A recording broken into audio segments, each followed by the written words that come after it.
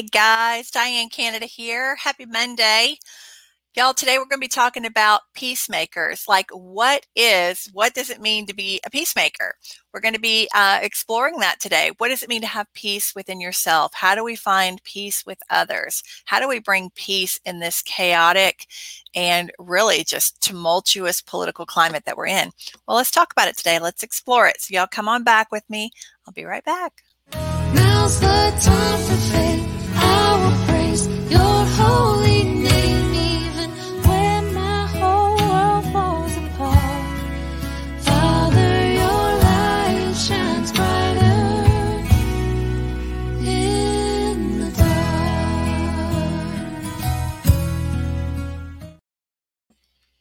Hey guys, welcome back. Okay, so this is a big topic to try and explore in 30 minutes, right?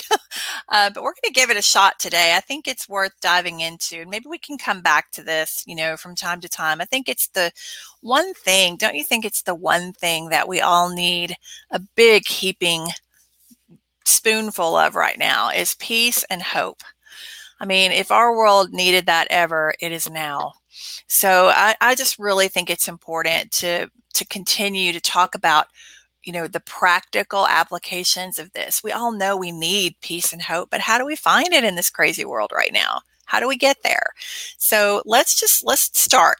All right. I want to start with some very firm foundation. The Sermon on the Mount is what I'd like to go to first. And this week I've been studying out of this great book. I don't know if you guys can see it. Is it backwards when I'm holding it up? It's Common Ground, the Common Ground Bible Study. This was written by my friend Dr. Ming Wang and by Dr. Rice Broocks. Now, if you remember the movie God's Not Dead, this is Rice right here. I'm going to show you up close. That's Rice and Dr. Wang. But they collaborated on this book. Well, Dr. Broocks is the writer of the book God's Not Dead, which, as many of you know, was turned into a movie. And if you remember the Chinese student in that film, that character was based on Dr. Wang. So if you haven't seen it in a while, go back and watch it. It's pretty cool. Think it's worth, checking out. But they collaborated on this great Bible study called Common Ground. And this is a message that Dr. Wang gives a lot around town. He's going to be talking about it at our upcoming event, Lady Up America. But I'm just going to be pulling some excerpts from this today because it's really been speaking to me. It's really been helping me. And I just want to share it with you guys. So here is just a little snippet from the Sermon on the Mount. Okay. Jesus said, "Blessed are the poor in spirit, for theirs is the kingdom of heaven. Blessed are those who mourn, for they shall be comforted. Blessed are the meek, for they shall inherit the earth. Blessed are those who hunger and thirst for righteousness, for they will be satisfied. Blessed are the merciful, for they shall receive mercy. Blessed are the pure in heart, for they shall see God. And lastly, blessed are the peacemakers, for they shall be called sons of God." Okay, what I love about this Bible study is it really broke it down. When we hear a message like that, it doesn't sound like a whole lot of fun, right? It's like, I don't want to be poor in spirit. I don't want to be meek. I don't want to hunger and thirst. I mean, these are things we kind of pull from this, but if we understand the deeper meaning, when we start to study it, we understand the deeper meaning, it really does bring a sense of peace. So let me kind of give you some short takeaways that I took from this great book. He says when we talk about being poor in spirit, what that basically means is it's not that we're lowering our self-esteem. It's not saying that God wants us to have low self-esteem, but what it is saying is that he doesn't want us to have an exaggerated sense of our own self-importance. He says that we need to remember that we too are weak and flawed. We're not superior to anybody. Okay, so that's what that means. Poor in spirit means, don't drink your own Kool-Aid. Okay. Then to mourn, he talks about in here, Dr. Rice and Dr. Wayne talk about in here, to mourn means to care about the pain and the struggle of other people. Mercy and empathy for those who are hurting. So it's basically to share in each other's burdens and share in each other's pains and struggles, just sometimes to be there, just to sit there. To be meek. Meekness is not weakness. This is one of the really clear points he made in here. To truly lead, this is something I'm throwing in, but to truly lead, I learned a long time ago, is to serve. So when you have a servant's heart and you have a humble heart, then it means you don't need the credit, right? You want to make Jesus's name more famous than your own. You're always pointing people back to him, to realize that the power of this world, oh my gosh, it's so fleeting. It's so fleeting. But true power, eternal power, only comes from him. So it's a sense of humility. And then to hunger and thirst for righteousness, the way they broke this down is, it means that you care about truth and justice. It means that you care about what's right. You know, we say all the time on this show that, you know, that God's Bible, you know, the Bible, God's law is the gauge between right and wrong. If not that, then what? I challenge you to come up with a better gauge. So it's seeking out the truth. And I realize that we're in a society right now where truth is not real popular. People are very happy in their deception. They really don't want truth. In fact, the more you seem to speak truth, the more and more you're censored, canceled, you know, you name it. They're trying to shut down the Christian voices in our society, left and right. But what we have to remember is it's only a few people trying to do that. There are powerful places, but it's only a few. What I found on my campaign trail and what I have found with talking with so many other legislators and so many people in so many walks of life, we are still broadly a Christian nation. And so anyway, I don't want to get off on that. I'm sorry. I tend to get sidetracked. All right. But to hunger and thirst for righteousness means to hunger and seek out, constantly be hungry for truth. Then he talks about in the sermon to be merciful, give grace and forgiveness to others, which is the polar opposite of being judgmental and critical. To be pure in heart, he talks about it's not trying to point out the sins of other people, like the little tattletales that are running around, those who, he says, sow discord among their brothers and sisters. He talks about in here, you know, don't ignore the plank in your own eye, pointing out the splinter in someone else's. So it's also believing the best about people and not the worst, like not automatically jumping to a conclusion that they were out to hurt you or out to get you. Maybe there was something totally else going on that you don't even know about. And if you had all the facts, then you would better understand. So it's just not jumping to those conclusions, not jumping to them, being willing to, you know, give people the benefit of the doubt. So that's to be pure in heart. And he did point out in here in this Bible study too, he says that doesn't make us gullible. It doesn't make us gullible. It doesn't make us naive, but it is the cure for cynicism and being a bridge builder to those that we don't agree with.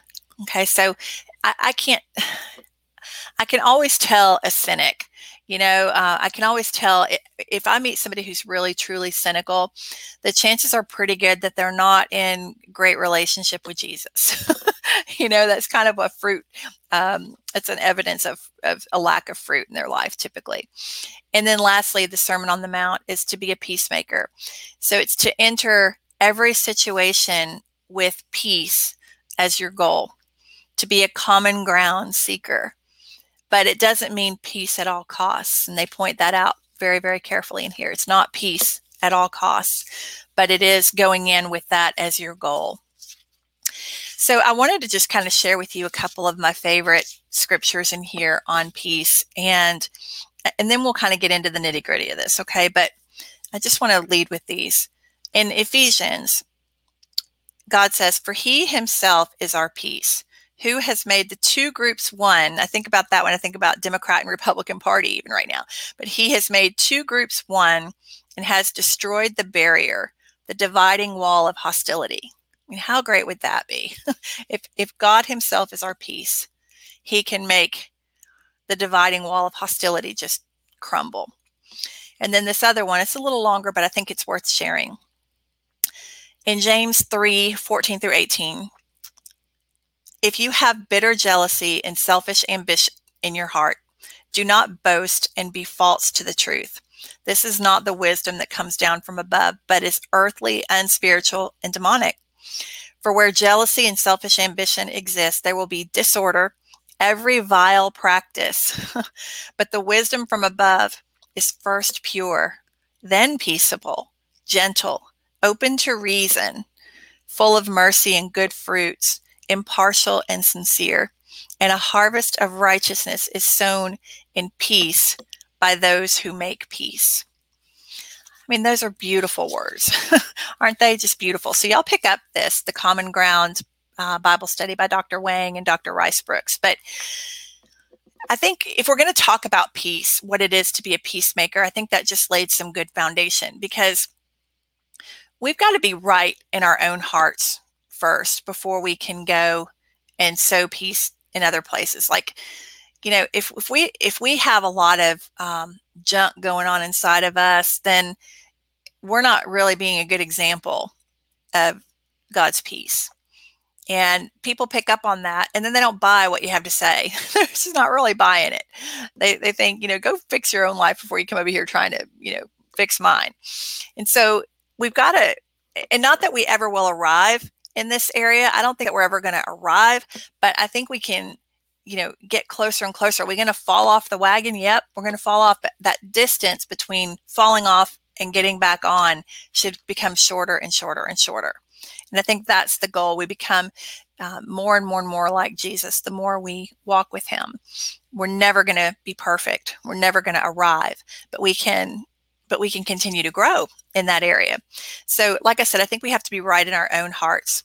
Always be asking God for wisdom before we show up in these conversations with people. If we're trying to bring peace to a situation with someone we love, or we're trying to bring peace to maybe a coworker, you know, or we're trying to bring peace to a political debate, you know, even on social media, whatever it is.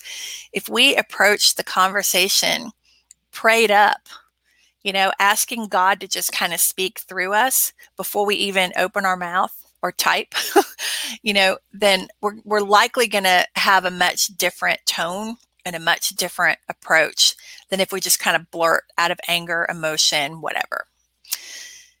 The other thing I want to talk about today is that when it comes to peace and maintaining a peace inside of ourselves, we have to remember that we teach people how to treat us. I didn't get that for the longest time, but we teach people how to treat us. And so we have to have a respect for ourselves. And then we have to insist that other people respect us, no matter who they are, no matter how close to us they are, no matter how much we love them, no matter how much we want peace. It can't be, like they say in this book, it can't be peace at all costs. It's likely going to cost one or both of you something. All right. And so peace can't mean that you lie down like a doormat and just, you know, like I hear people say, I just want peace. I just want peace. And so they let their kids do whatever they want, or they just let, you know, and that's not real peace. That might be, you might get quiet for a few minutes, but that's not peace. You know, it can't mean giving away the farm either. You know, it can't mean just, sure, take, yeah, whatever you want just for peace. It can't mean that. And it can't mean compromising our principles, which should be, and hopefully are, very deeply rooted in God's word. Can't mean compromising those. So when we're talking about it at the political level, right? One of the things I talked about last week is that, you know, we have to maintain peace through strength in our military. Real evil is in the world. Make no mistake, you can't reason with everyone. God says, so far as it has to do with you, find peace with everybody. In other words, as much as you can help it, find peace with everybody. But if the other person is not willing to be peaceful with you, then, you know, we can't sit around and just hold hands. It's not kumbaya all the time, which is what a lot of, you know, that's what I see a lot with liberal progressives, is they think that we can just lull everybody into this utopia if everybody were just enlightened enough and all that. Well, I'd love to see that. And I talk about this all the time. I'd love to see that. But we are in a sin-filled world. We have a sin nature, and not everybody wants peace. Not everybody wants God's ways. Not everybody wants everybody to get along. In fact, there are people that want to, you know, I just watched this thing on Tucker Carlson the other day. It's on Fox Nation. It's not on regular Fox, but it's on the app Fox Nation. And it was talking about the gang MS-13. And oh my gosh, if you get a chance to watch that, watch it with caution, because it's very, very upsetting. But this is an organization, a gang organization that is worldwide, hundreds of thousands of them across the world, but they are in every state. Well, probably, but definitely in the major cities. LA for sure, Long Island, New York, they're very prevalent. They just arrested a bunch of them here in Nashville. They're right here in our backyard. These people are Satan worshipers, that, or they believe in the old Mayan, brutality. They are like animals. They come at you 14, 15 at a time, and they don't just hurt you. They dismember, they butcher, they are violent. They are horribly violent. And they actually write on the walls, Satan told me to, or Satan killed them. So if Satan is real, he's alive and well in this world. Make no mistake. And if people can believe in Satan, I don't know how they can't believe in Jesus. It's a spiritual realm.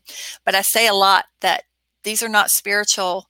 This is no longer a good and bad. And a lot of people are saying this in the world right now. We're in a world right now where it's down to good and evil. Devil is rampant. And so we have to fight with spiritual weapons. And so that's why I always come back to scriptures, and I come back to things like this, like Sermon on the Mount, because this is how we fight. We have to fight in God's strength. We're not our own. So there is real evil out there, real evil. And you've got, countries shouting death to America, and they've infiltrated here in our country. They live among us. So I'm not saying sit around and kumbaya. What I am saying is being diligent and tapping into God's wisdom, listening to that little inner voice inside of us, and realizing that you can't reason with everyone. But so much as it depends on you, we should try. We should try to find that common ground. When you're dealing with animals, then we have to take a different approach. So that's what I mean. It's not peace at all costs. It's we have to stand up sometimes. Sometimes it's going to get ugly. Sometimes it's going to get bloody, in order to defend. We don't want to be on offense with that. We don't want to be on offense going out and trying to hurt people. But when people try and hurt us or try to violate our self-respect or our dignity or even our lives, then 100% we have to fight. Okay. So anyway, but peace is the goal. Just understanding that peace may not always be possible. And so being armed and ready with other tools, and they have to be our spiritual tools. We talk about unity a lot in our culture, but how do we get there? Especially when we talk about things like I just brought up. Like I said, we're living in this upside down world. Wrong is right. Seems like people are just always shouting at each other. Excuse me. So how do we bring unity to that? So I'm not talking about the extremes like the MS-13s of the world and, the terrorists of the world. I'm not talking about that, but I'm just talking about in our everyday lives. How do we stop the shouting? How do we stop the confrontation? Well, it takes two to argue, right? If we refuse to get in the ring, if we just refuse to get in the ring, then the fighting and the shouting is really just one-sided. And eventually they kind of get tired of it and they stop. And that's where self-control comes in. I talk a lot about self-control on here, that, the fruit of the Spirit is gentleness, meekness, kindness, all these things we're talking about here from the Sermon on the Mount, but it's bookended in self-control. And it just means that, you refuse to be offended. If people are shouting and they are, in your face with a finger, first of all, you want to try to not let it get to that point, right? But whoever the one is who is out of control like that is probably very much out of control inside too. They're either deceived or they're trying to overpower you, trying to overcome you, whatever it is. You don't have to partner with that. You don't have to play along with that. You don't have to fuel it. And the way we fuel it is by continuing to either defend ourselves or trying to prove that we're right, or trying to belittle them. None of that works. I mean, show me one example where any of that has ever worked. It doesn't. So what we have to do is we have to refuse to get in the ring. We have to just refuse. Doesn't mean that we turn a blind eye or any of that, but it just means we try a different approach. So when the person's talking to you, you can ask them a question. You can say, if I listen to you, if I hear you out, would you be willing to hear me out? And if they say no, obviously they're not going to say no likely, but if they do, then, don't even engage, don't even listen.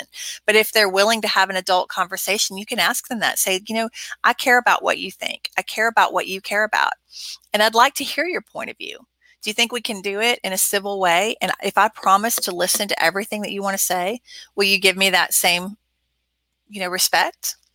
And just see what they say, and that's one way we can prevent the escalation and let them say everything without interrupting them, without correcting them, without defending your position, anything. Just let them get it all out of their system. The number one thing people want is to be heard. That's what they want more than anything. They want to feel like they were heard, and if you give them that respect, then there's pretty good chance then that they'll give you that same respect. They may not do it perfectly. They may interrupt you, defend themselves, defend their point, but you can gently say, I heard you out. Will you hear me out? And just be gentle and be soft and be patient. And that's one way we can bring peace to all the shouting. Like I said, it takes two to argue. If you just refuse to do it, then we'll tone it down. We hear things like we're all in this together, right? Well, like in Dr. Wayne's Bible study, they explained that all in this together doesn't necessarily mean unity. They explained in here, like you can be on an elevator with a bunch of strangers. You're all together in a small space, but it doesn't mean you're in unity. It doesn't mean you're in relationship. Jesus talks about how the disciples were just a hot mess, y'all. They just were. They were arguing. They talk in here about how they were often arguing, accusing one another, turning on each other. All of them abandoned the Lord in his darkest hour, every single one of them. But after his resurrection, they talk about in this book, Jesus sought them out and restored their relationship with him and with one another. So there's redemption and there's restoration when there's forgiveness. So let's just say that there's somebody in your life that has just been really ugly, or every time you're around them, there's a fight, whatever. There can be a spirit of forgiveness that comes from you that will permeate them eventually. May not happen right away, but when you have a soft approach and you're willing to forgive them, then that can build a bridge, especially when they don't deserve to be forgiven. Especially when they were in the wrong, or let's just say maybe you were too. If you learn to forgive yourself and then you you're able to receive forgiveness from them, then we can start to build bridges. But we have to understand the thing about forgiveness is, I know a lot of people stomp their feet and they say, I could never forgive. You don't know what they did to me. I'm sorry. I just can't forgive. Well, you know what? That's not doing anything but keeping you locked up. I learned this a long time ago. Y'all, I've had a lot of situations, but I had one situation in particular that happened to me that was so unbelievably unjust and hurt. It was the hardest thing I've ever gone through in my life. And if you want to know what it is, you can read my book. I've written it all out in there. But my defining moment, and forgiveness doesn't mean that you're saying that the other person, you're not letting them off the hook. You're not saying that what they did was okay. That's not what forgiveness is. Forgiveness is just you taking your hand off their throat. Forgiveness is you turning it over to God. It's a choice. You're not going to feel like it, but you can still choose to do it, even when you don't feel like it. So if somebody's hurt you, somebody said something that's really hurt you, Jesus tells us to forgive our enemies, and to even pray for them and bless them. It's hard to do, but if you want peace, if you want to be a peacemaker, it's a requirement.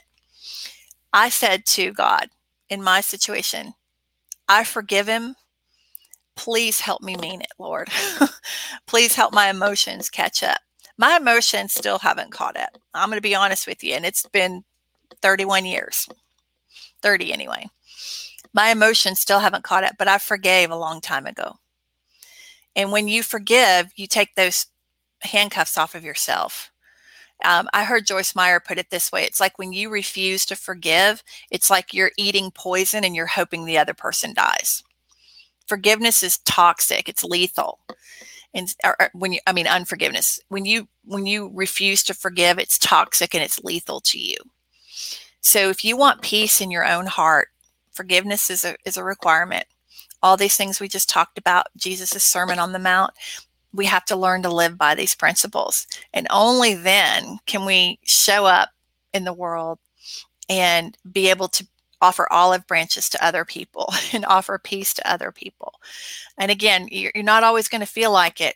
Your feelings are I realize they're strong, but they're also very unreliable. Okay, so don't count on them. Peace is not a last resort, but a primary goal for us with others. That's a quote out of this book. I see a lot of people go take a day at the spa, and they're trying to disappear into this massage and these facials and into these Zen environments. But if your mind's all cranked up, and you can't turn it off, then it's not very peaceful. You can't outrun you. Can't outrun yourself. So that peace has to first be found within you. Listen to these lessons Jesus taught us on the Sermon on the Mount. And we need to start applying those if we want to bring real peace and unity back in our country. We got to stop the finger pointing. We got to stop the shouting. We got to stop the tattletelling. We got to stop the fault finding. All these things that we're doing to perpetuate it. In Jesus' name, even. Oh, y'all, we have so many blind spots. And we just got to get over our sweet selves. We really do. Pray. I'm going to pray over here in just a second, but Lord, we got to pray for the Lord to reveal those blind spots to us so that we can start being more mindful and being more effective in the world. I don't know why I want to cough. Hang on. But if we're going to be real women of influence, then we got to get it straight in here first. Okay. So peace of mind is huge. We only get it from God in this dark world. And we're only able to offer peace to others when we have it inside. We can't give away what we don't have. All right. So let me pray over you today. I hope that's been helpful. I know it's some of that's tough to hear, but I hope it's also been refreshing for you to hear. You're going to get the truth here. It may not always feel good, but eventually it will. It doesn't feel good right away, but eventually it will if you'll just trust me. I've been there, y'all. I'm not telling y'all anything I haven't lived and walked out on my own. People ask me all the time, how can you be so peaceful when this, and this is going on? I've learned. I've tried everything else, and this is the only thing that works. Jesus, that's it. All right, guys, here we go. Let me pray over you today. Oh, Father God, I come to you today, and I lift up every woman under the sound of my voice that's listening right now. Father, you know, you know every inch of our heart. You've searched every inch of it, and you know exactly where the area, the work zones, the construction zones are in our hearts. And Lord, I thank you that you're on the job there and that we are a work in progress. And that, Lord, you love us, even though we're never going to arrive. We're never going to be perfect. You've already provided for that, Lord. I ask you to not only search our hearts, but Lord, to start slowly and gently revealing to us where our blind spots are, where those construction zones are. And Lord, help us in these moments, in these tempting moments in our society right now, when we're tempted to get upset, we're tempted to lose our temper, we're tempted to just reach out and shake somebody. Lord, I pray that you give us that self-control, I just pray a blanket of that over the ladies listening right now, that Lord, they have incredible self-control. That Lord, they would think about this message and they would go to your Bible, Lord, and they would read the Sermon on the Mount. They would read all of the lessons. I pray, Lord, that everyone listening looks up every scripture they can on peace and that it starts to really get embedded down into their soul. And Lord, give us the ability to not only settle down inside, to have a peace inside, but Lord, that we could be an extender of that to other people. we could all remember that we all have fallen short. We all are flawed, and we all make mistakes. So let that really permeate us, Lord, and help us to have more patience and more empathy and more mercy for other people. Lord, help us to be women of influence where what we have to say is attractive to people, Lord, and that those that are lost in the world, those that don't know you, would be attracted to every woman under the sound of my voice, that they would be attracted to her and want to hear about you through her, Lord. Use them as your special ops in the world, God. Equip them and use them. They're willing servants for you. We all are, Lord. And it's our honor to serve you. We love you and we praise you in Jesus' name. Amen. Amen. All right, guys. I hope that's helped you today. Have a wonderful afternoon, and I will see you back here tomorrow, 3 o'clock sharp. All right. Have a great day.